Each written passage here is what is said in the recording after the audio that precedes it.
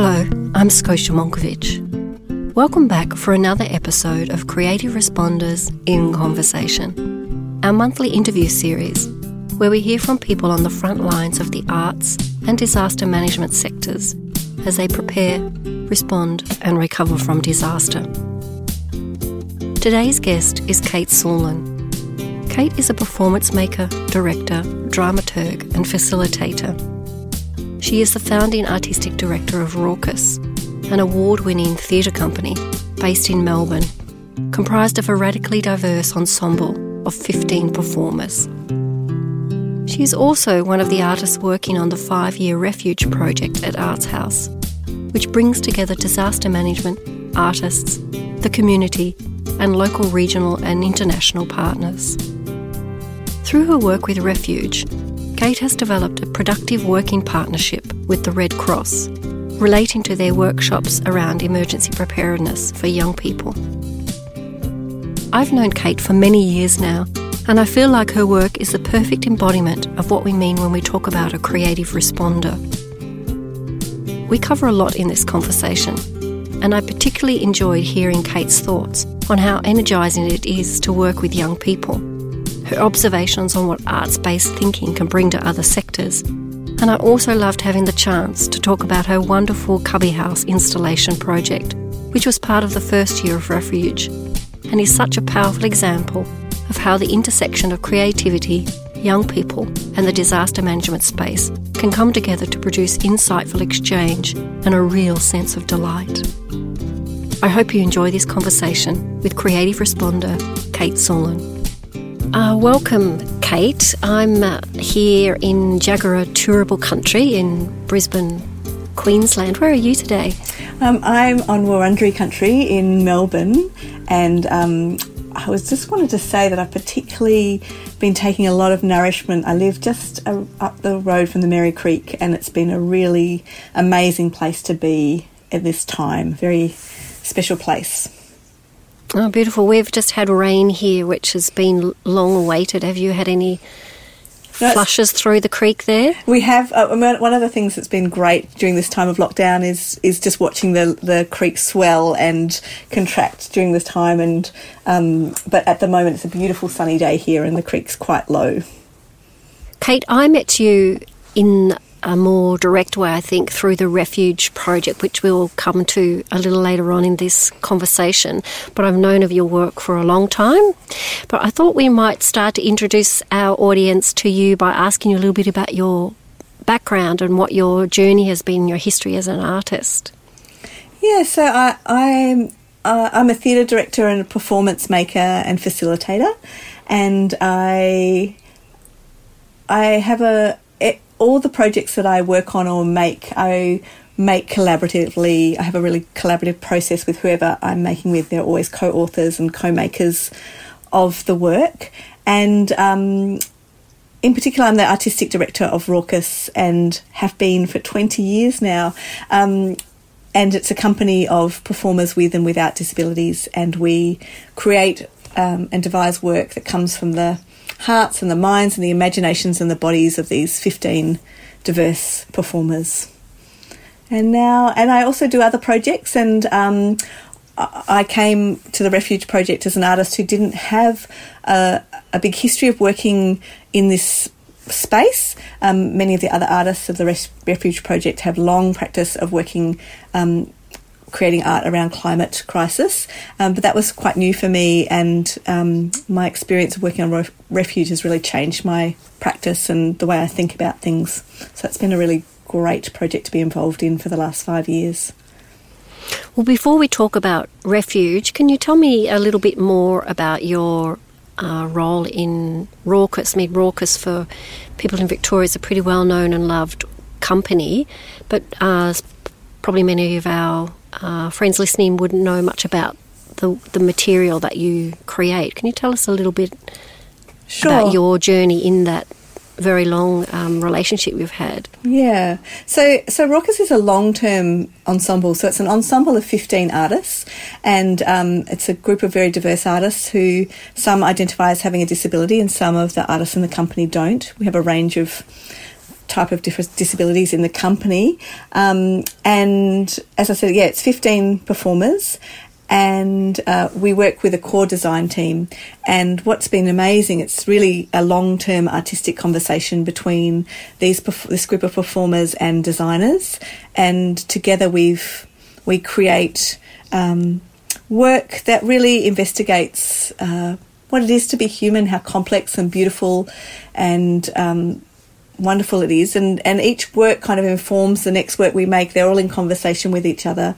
And the last work we made was a work called Song for a Weary Throat, which was a work about the state of the aftermath, what happens post a disaster, and how a community recovers or doesn't recover, or how they traverse that time post-disaster and post-trauma, and how to get up from loss and heartbreak and failure. And it was a work about that, which was a big work. Yeah, and such a beautiful poetics in the title, Song for a Weary Throat. Yeah. Where did the inspiration come for that? So it's actually from a poet called Pauline Murray, and she wrote "Hope is a song in a weary throat," and I really loved that. And so that's where the title came from. I can just sort of feel myself melt a little when I hear that. I like that idea that, that sometimes when we're at our lowest, we don't, we can find hope. It doesn't have to look energetic or optimistic or positive. It can be really small and beautiful. Yeah, I think a lot of the philosophy I read talks often about the magnificence of the ordinary, and that often those small daily steps that we don't necessarily value are the true value of our resilience. Yeah, I love that. And I think what we discovered together making that work is, it's not a linear. Emotions don't flow in a linear way when you're in recovery. You can be in a state of deep despair and then find yourself hysterically laughing, and then move into kind of a place of gentle hope. And I think that work really moved between those states. And I know that I've had an experience where I've been at a funeral and sobbing one moment and then laughing, with such joy in the next moment, and how those emotions can sit together. And release each other, really, don't they? Yeah. So I find that really helpful when I'm thinking, it's not a linear thing, recovery in any shape or form. No. In some ways that work perhaps has been influenced by your interactions with the work around the disaster management sector that you've been developing through Refuge. We haven't talked about Refuge on this program before. Would you like to introduce that project? It's a partnership that we've had with Arts House over a number of years now, but can you tell us a little bit about how you came to it and how you perceive that project? Sure. Refuge it's a 5-year project, which and it was conceived by Anne Harrod-Wynne-Jones, who was at the time the artistic director of Arts House. And it's a project that brings together artists and emergency services, scientists, academics, community members to explore climate-related disasters. And it does so each of the 5 years, it imagines into a different climate-related disaster. So the first year was a flood. The second year was a heat wave. The third year was a pandemic, which feels very interesting now to have imagined into that scenario and then be living into that scenario. Then we looked at displacement, and this is its final year, and we're looking at a confluence of multiple climate crises, which also feels so poignant given that we are in, there's been the bushfires and pandemic rolling and cascading into one another. And I think that's it's such a deeply untapped conversation. Really, we've talked about it before, this idea of being prepared for multiple and longitudinal impact is something that our systems haven't really articulated particularly well to date. So, we're in a real learning curve around that now, not only in Australia, but in the world, around how do we create some balance about managing such a diverse range of ways. Oh, absolutely. And how do you prepare and recover at the same time? And in an articulated way rather than an assumed way. Absolutely. So I think it's a really interesting year this year. All the artists were getting together and we were talking about the year that we did the pandemic, and we were laughing because we couldn't imagine it. Even our imagined version of the pandemic wasn't as extreme as we found ourselves in, and so we even hit the limits. We thought we were kind of being quite bold with our imaginative offer in that time, and it was quite kind of understated compared to what we are and have been living through. So that was interesting. But I think one of the beautiful things about the project is it really is a space where nobody's the expert. So everyone's the expert in their various areas, but together we are kind of all trying to navigate and work something out together. And it's been quite a beautiful process for, I really hadn't had a conversation with anyone who worked in emergency services before this project. And now I feel like I understand that in a really different way. And the way that the project runs is at the beginning of each year we have a lab, and in that lab the artists listen to scientists, academics, emergency services experience, and then we also share the artistic process. So it's very much an exchange where we're listening and asking questions of each other, and from that lab we take away some of those ideas and conceive of projects or ideas from that place. So it's a real, it's one of those projects where the sector's coming together to create something that couldn't exist before or independently, and it's a really interesting project. Yeah, and an exciting place to have some experimentation where you don't have to resolve or create positive outcome necessarily. You can fail and learn and share in a really safe environment. Yeah, and there's some really important parts of the philosophies behind the Refuge Project. First Nations wisdom is really important and valued. We talk a lot about being in the unknown and playing in the dark together. We look at what do we need to build in ourselves and each other, and it's kind of got this deep knowledge that the survival of each individual is bound up in our collective ability to survive and thrive. And there's another artist, Lorna, who is deeply involved in the project, and she talks about conversation as the art form, and so it's the artists who are involved in the project all have really different disciplines and ways of working, and it's a really interesting mix of thinkers and makers. So your first project, which I really loved, Kate, and I often talk about, was the Cubby House project. Can you tell us a little bit about who you worked with that and how you kind of evolved the idea around the importance of building cubbies? Sure. I love that project too. So that the first year, that was my very first project for the Refuge project, and that year we were turning Arts House, who hosts this project, into a relief centre, because Arts House is actually one of the designated relief centres for North Melbourne. And in the lab, I just listened a lot to I'd never been to a relief centre, and I listened a lot to people who were talking about those relief centres, and there were some things that struck me. One was this statement that currently in a disaster, animals are better catered for and planned for than children in relief centres. So that really stuck with me. Also something you said, Scotia, I don't know if you remember, but you talked about them being very noisy places. How do you deal with the noise in relief centres? And that really stuck with me, as well as this kind of idea of, I've always been interested in, hope, and how do you maintain hope?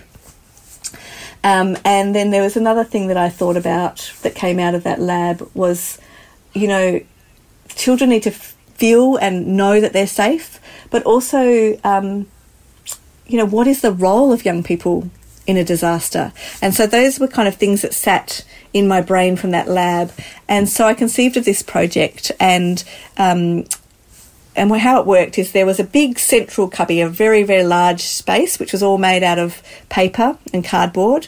And in that space it was a space to kind of be calm and relaxed, and it was beautifully, you could come and sit and get comfortable. And in it there were 3 listening stations, and in those stations were music for a disaster. And I interviewed 3 different groups of people and asked them what kind of music they'd like to have access to in a disaster. So there's one set of a playlist composed by 8 to 12-year-old scouts. Actually, they were the Kensington Scouts, and their playlist is fantastic. So, you know, they didn't want soothing, calming music. They wanted inspiring. They had the theme from Tinkerbell. They had Indiana Jones in their playlist. They wanted to kind of feel like heroes, and that was a lot of their music was that.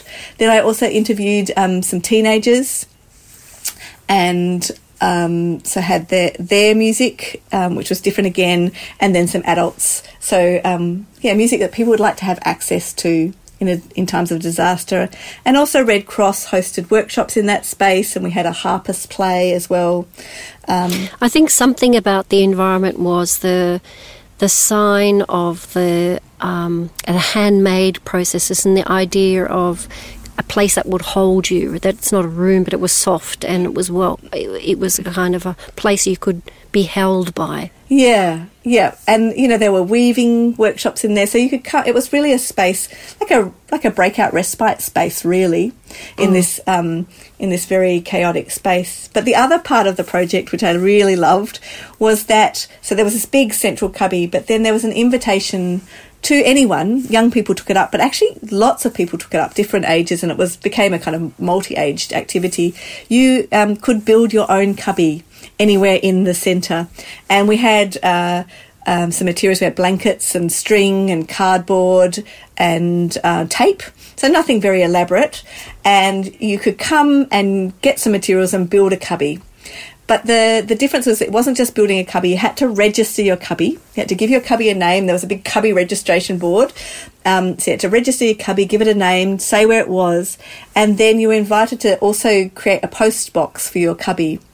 And then there was another post box at the central station, and people were invited to send notes of hope or encouragement to each other's cubbies, and they were delivered by the Scouts. And so you had this beautiful thing where there was cubbies being set up everywhere, and letters being exchanged between cubbies, people asking to borrow things, cubby villages, and then when people moved on, they came and said, "Oh, my cubby's now empty, and there's an invite to someone to take it over." Or make it their own, or you could decommission your cubby, which meant the materials came back into the central pool. So throughout the project, that relief centre ran for 24 hours, but this particular activity was open for 12, and the cubby, the way the space kept evolving and changing, and people occupying different spaces, and it also just brought this fantastic energy, because it was beautiful, where there was this real sense of drive and purpose. And I think, to me, if we're thinking about trying to philosophise any of this, the fact that people could have ownership over their space, which is not the reality of a refuge centre. Generally, you're kind of pretty confined to a fairly structured and organised space, but the fact that you could take a little corner and make it your own, and actually give it your own sense of identity and care and kind of commitment, was pretty beautiful. It was gorgeous, and the names that people came up with, and the encouragement that they sent to each other, and relationships happened. So there would be a child here and a child there, and they'd kind of come up around the same time, and I'd invite them to make a cubby together, and suddenly you had new friendships formed and relationships made, and I thought it would. I didn't expect it would have such an incredible take up. The adults wanted to do it as well, and there were. But again, maybe it is that sense of sharing and hope and key. I think one thing that is always noted in post-disaster is this sense of your control being taken away by the orders and the demands and the destruction that you're facing with. To have some small part of your world that you can hang on to and have some control over, and that is yours, is really important. Yeah, absolutely. And in a way, these cubbies that you created were such an epitome of that. Yeah, and they also were a source of delight. People loved, like if you didn't want to make one, you had all these little installations popping up and people busily working away. And really the materials were just blankets and string and tape and cardboard. They were not elaborate materials at all. I think one of the key processes with the Refuge Project has been the building of those relationships, and part of the interest in setting up the program from the beginning was looking at, where does influence lie in influencing how artists work within the space and understanding of disaster management, but also the other way around, how can we as artists influence these organisations that are generally operating in a pretty historic and structural way. And one relationship you have evolved over these last few years is with Red Cross. Can you tell us a little bit about what your exchange has been with them and how that came to be? Yeah, it's been a really lovely... Also, I think that's the benefit of a long-term project, is that relationship has grown really slowly and carefully and is a deep relationship now. And it's, it really started with Red Cross running... they ran their Ready Plan. So Red Cross run a preparedness workshop called their Ready Plan Workshop. And the first year they ran it in the main cubby. And what happened in that exchange was they were planning to run their standard Ready Plan Workshop, but because the environment was so different, they adapted their workshop for the environment. It was became much more one-on-one conversations and very fluid. And what also happened in that time is they became like curators for the art space. They were introducing people to the art. They're saying, after you've spoken to me, you should go and listen to this music track. And so they became hosts for the cubby. And that was not something that was planned. That just kind of evolved and was this beautiful thing where they were interacting with my artwork and I was interacting with their workshops, and it was forming this new relationship, and that just happened. So that was where it started. And then I started to think about preparedness a bit more and what that looked like and what that could mean. And I worked with one of the next projects I did was with the students at St Joseph's Flexible Learning Centre, which is a school for disadvantaged and disenfranchised young people, teenagers, secondary school it is. And the young people who access that school, really they live, many of them live in a state of disaster permanently. There's a lot going on in their lives, and they really have a lot to say and a lot to offer on this in terms of how to prepare and recover and live through disaster. Well, resilience, that's they're extraordinary young people in extraordinary circumstances. And so I did a project with them where we took the Red Cross Ready Plan, which is a document which kind of says, to be prepared, here's some practical things you need to think of, your documents, food, water, etc., etc. And I said, yes, this is great, but what about if we made an emotional... so you need your practical grab-and-go bag, but what would an emotional grab-and-go bag look like? What would that look like so that you could be emotionally prepared or emotionally supported? And so we did... I worked with them over 2 terms, and we created together this idea of an emotional preparedness kit. And we looked at objects and we looked at environment. Again, we looked at sound and music. We looked at what qualities they had inside themselves that they could draw on, sense of humour, sense of hope. We created kind of banners with words of encouragement. So it's a beautiful project. And then we used the kind of template of the Red Cross Ready Plan document, and we created an alternative version, and something to go with it that was an emotional grab and go bag version.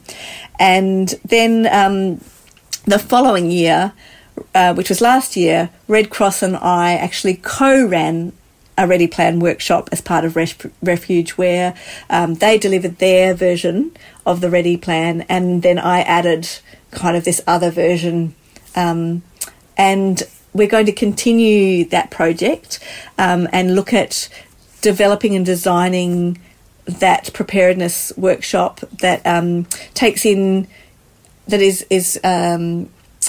inclusive and diverse and takes in a whole lot of other ways of being in the world. So that's a project that's ongoing, and a relationship with Red Cross that's kind of really deep and embedded now. Yeah, and I think it's worth reiterating again that these kind of exchanges take time, and it's such a privilege to have that time, because not often we don't get an opportunity to sit in relationship with our partners, to be able to unpack and to be able to think through and test and trial ways of collaborating across different knowledges. And absolutely, Red Cross are coming from a very particular framework, and needed to trust that whatever was going to complement or sit next to it was not going to take away their really important messaging that Red Cross is doing around preparedness. So, building up that trust and understanding that it's a complement, not a change or a mixed messaging, is important when that work of preparedness is so important and vital. Mm. And I think something about your work in refuge that again has been of interest for me is this role of the voice of children and young people. We often are trying to advocate and look at ways of how we bring alternative and diverse voices into kind of the broader framework of disaster management. And I think the place of children and young people has always been very hidden, and there's a number of projects that we've highlighted through this podcast and other work around how they have so much to offer actually in preparedness and recovery and response and recovery, and that their contribution needs to be equally valued, and there's many things that they bring into this space which we don't get access to in general practice. So would you like to make any comment about that? I think, there was something about the poetics of the voice of children that came through your work particularly, but, it's had its influence now right into a key structural organisation in the disaster management field. Absolutely. I mean, I think that young people are brilliant, and I think that they have a different experience and take on the world, and that wisdom is really important for us to listen to and hear. And I think I come from the place that we need as much diversity of thinking or experience, because that collective wisdom just makes us make better decisions when we're hearing from as many different experiences as possible, and young people have a really great voice. I think my experience of working with young people is they often ask the best questions that make me think about things in a way that I haven't thought about them, and because their questions are so great, it means that we work together to try and kind of find answers or navigate the questions. And I think I've been thinking about that Norwegian Prime Minister who ran a session for young people to ask her questions during the pandemic. And I think, yes, they get to hear from the Prime Minister, but also the Prime Minister gets to hear some really the questions, or what is it most concern for that group of people, and that's of real use. And, definitely during the Cubby project, just rather than seeing children as something to be managed, they were a huge resource in that relief centre. That was they led so many things actually, and just in an energetic sense, let alone practical and reflective processes. They really held that space, didn't they? Absolutely. So, I think it's a mistake to think of young people and children as people to be managed, but they're definitely resources with incredible offerings into this space. And how would you imagine? How could we imagine that if evacuation centres into the future were led by children and young people, what a different space they would be for everyone? Absolutely, because young people understand the need to host, how you welcome people, what a space feels like, all of those things. They're brilliant. What they can perhaps articulate more clearly what they need to feel safe. Often in an adult, we kind of shut those things down. Yeah, and I think, my experience is because young people don't aren't stuck and going, we've always done it this way, so this is the way we do it, because they've often got more responsive to that moment. That they can really respond without the kind of baggage of that's what we do when we're here in this state. And I think that's of real use. So did this phase of work that you're working through Refuge, I know you've done multiple different projects, but how did this deepen your understanding of how the arts or creatives could bring value to other sectors? You know, that we often talk about people coming to the arts, and, you know, community arts, cultural development work is all about how we go and meet and be part of active citizenship in our communities. How is this experience for you kind of broaden your idea of how that is possible, or what contribution can we make? One thing I really started to understand about my artistic practice and art, and perhaps more broadly about artists, is that my comfort and appetite or ability to sit in the unknown and actually see that as a very creative and fertile space, and so I think when working in this space where there's so many unknowns all the time, this something about having a comfort with the unknown is a real capacity asset. To be fluid, a capacity to be fluid and flexible and responsive is a real asset in this area. So that's something that I've been thinking about, and also just the creative problem-solving brain can perhaps take, which is one of the things I really love about the Refuge structure, where you have this lab where you hear the kind of things that, you know, either emergency services or people or academics are grappling with, and perhaps put through a different kind of brain with a different training, just our ability to kind of come at it at another way. You know, so the problem is, what do you do with the noise in a relief centre? What do you do with the children who don't have much to do? And our brain can kind of find a way to go, well, that's a great problem. How do we solve it? You know, and it's kind of like saying the power of curiosity is one of the greatest strengths we could bring, isn't it? Like, how do we approach something with curiosity rather than dread? Yes, curiosity rather than dread. How do we listen, and listen really carefully and deeply, and what do we pay attention to? And I think those are the kind of things that, as an artist, you're always looking at your quality of attention, your quality of listening. Your curiosity is really key, and a sense of growing something from nothing. You know, we do that all the time, and so there's a kind of feeling that that's okay, and a comfort with that.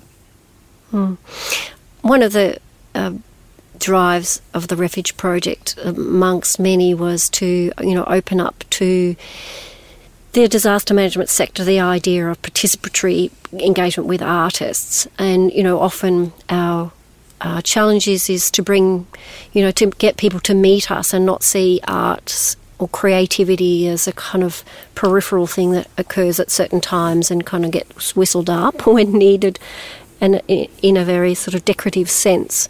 What would you, you know, you've had some really direct exchanges with people within emergency and disaster management. How would you propose that we invite someone in, or sort of begin a relationship with someone who hasn't had an experience with the arts, but you know, because that's one of the bridges that Creative Recovery is trying to do, to say, well, you know, we're here and we've got so much to offer. These are the kind of processes that we can engage with you. But how would you suggest that people go about inviting people into that unknown space? Because often people who work in quite structured organisational systems don't see the potential. Absolutely, I think it's about, you know, it's like any relationship.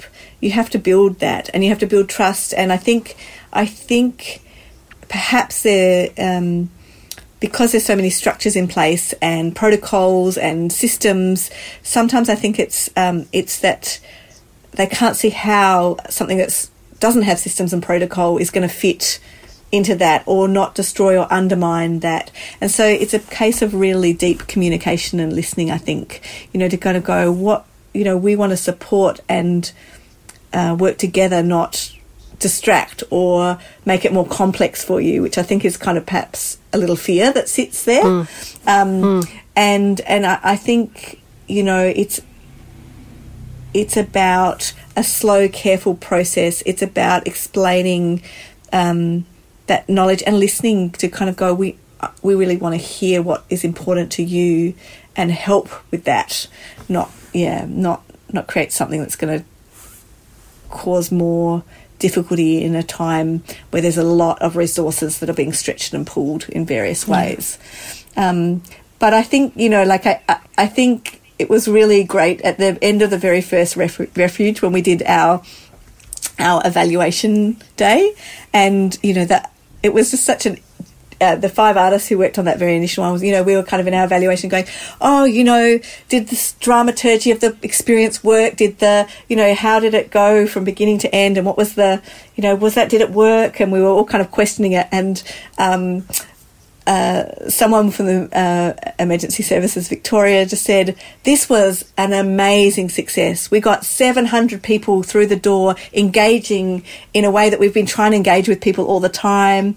You know, we just had such different take on different expectations on what success looked like. And we had then we had this big laugh where everyone laughed, and we kind of realised that that what success looked like was different for each other, but then also what we found together by trusting and, you know, the people that we've worked with in Refuge, their appetite for trying something new, for giving it a go has been amazing. And because of their generosity to play with us, we've also been generous to play with them, and there's just been this reciprocity. And we both realise that there's a deep respect for each other and the work that we do, and I think that's really important.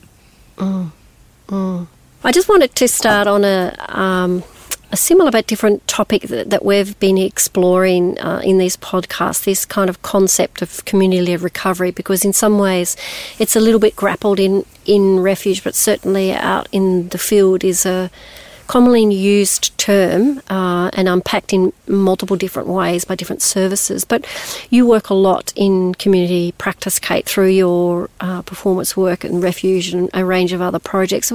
What's your sort of take on what that means to be community-led? Yeah, I'm not 100% sure what that means in terms of kind of this area, but in terms of community-led artistic practice, you know, for me, it's coming back to that idea that every individual has something to offer, and that a collective of experiences and voices, the more diverse and the better, because there's a collective wisdom that comes, and that if you create space for people to bring their own ideas and find a kind of a collaborative way of approaching something, it's going to be so much stronger than someone telling you what to do, and so much richer and so much more diverse and inclusive, and have buy-in. So, you know, that's my preferred way of working, is to... And so what is it within your practice or within what you see occurs within culture and the arts that we can offer to enable that? I think it's about it's a value system. So, you know, so for me, if I talk about how we work in Raucous, where we've got 15 diverse voices, it takes time. So it's understanding that process takes time. It's about finding it's about robust conversation. It's about robust listening. It's about setting up things that are inclusive and flexible enough to meet multiple needs and approaches. So whether that's, you know, so for in Raucous, our creative process has lots of different ways of entering to accommodate the lots of different ways that people access information or move through the world. And then there's this kind of process that happens where we have these robust discussions and go, okay, so perhaps we're not trying to find something that everybody completely agrees on, but we're trying to find something that everyone can live with. And in that kind of finding that moment, and finding things that we hadn't thought of, and someone pointing out something there, we come up with something that's better than just if one individual had tried to think through a problem. Does that make sense? Yeah, that's a pretty amazing statement. You know, we're not going to, what did you say? We're not going to find something that everyone will agree with, but that's something that we can all live with. Yeah.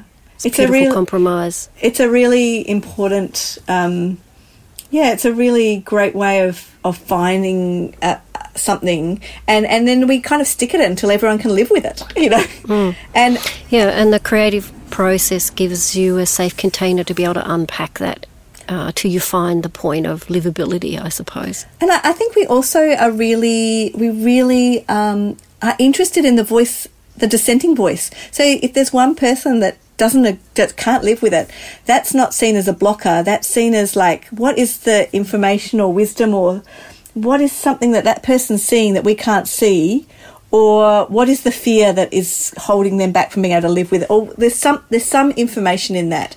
So it's not about us all trying to kind of have the same thought at all. It's kind of really at our core respecting those different opinions and actually really valuing that process of listening. It's the curiosity again, isn't it? The drive, the curious drive. Because that one dissenting voice might have just that piece that that no one else had seen. The diamond. Yeah, or be the voice that you go, if we can find a way to find something for that person to live with, so many people who have that same block will be able to come on board. Yeah, I think that's so very true. Often I find that if you work to the focus of one, you feed the focus of many without even realising. Absolutely. So every single voice is important. Yeah, I never do a voting system. Because, you kind of have winners and losers then. Yeah. Yeah. Yeah. Yeah, so, always again that focus back on time and enabling time and space to work these things through. Yeah. I was wondering if there was anything on a personal note that you'd like to share with us before we finish, a sort of an example of your own life or something that's occurred through your work that has illustrated how culture and the arts have made a kind of powerful impact on people or communities, particularly impacted by disaster, but all perhaps through the other work that you've been doing or that you've heard about? Yeah, look, I keep thinking about those incredible young people I worked with at St Joseph's, and when I started working with those young people, many of them didn't feel like they had much to contribute, and yet they had such powerful experiences of being resilient and kind of working through really tough things. And to watch them move from kind of this place of going, I don't know what I've got to offer, to really realising that they were the experts in this field, and that I was coming to them for their insights and expertise, and then watching them just be so proud of the artwork that they made and stand by that artwork and invite people to come and talk to their artwork. It was a really, really extraordinary journey to see how that could happen. That's that's such a strong point, that idea that we are the voice of the expert. And I think when disaster management talk about community-led or listening to community, it's one thing to say you are the experts, another to give the power into that. And I think, what a beautiful example. Yeah, and I don't think they could see themselves. At the beginning of the project, they did not see themselves as the expert. And then by the end, they kind of realised, I saw those students really realise that they had things to offer. Well, let's work to ensure that becomes the true driver of what we call community-led disaster management. Yeah, that would be a beautiful thing. Beautiful thing. Thank you, Kate. It's been such a great honour to talk with you, and I'm really personally privileged to see you and your work, and I look forward to engaging with you more over the years ahead, and certainly through the Creative Recovery Network. Thanks so much, Scotia. It's been great to have the conversation with you, and also, the relationship that we've had over these last 5 years.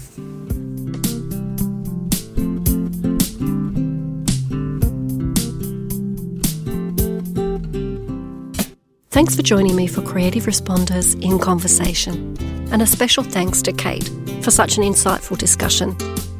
We'll include links in the show notes if you'd like to learn more about Refuge at Arts House, and you can also find other resources and transcripts for all of our episodes on our website.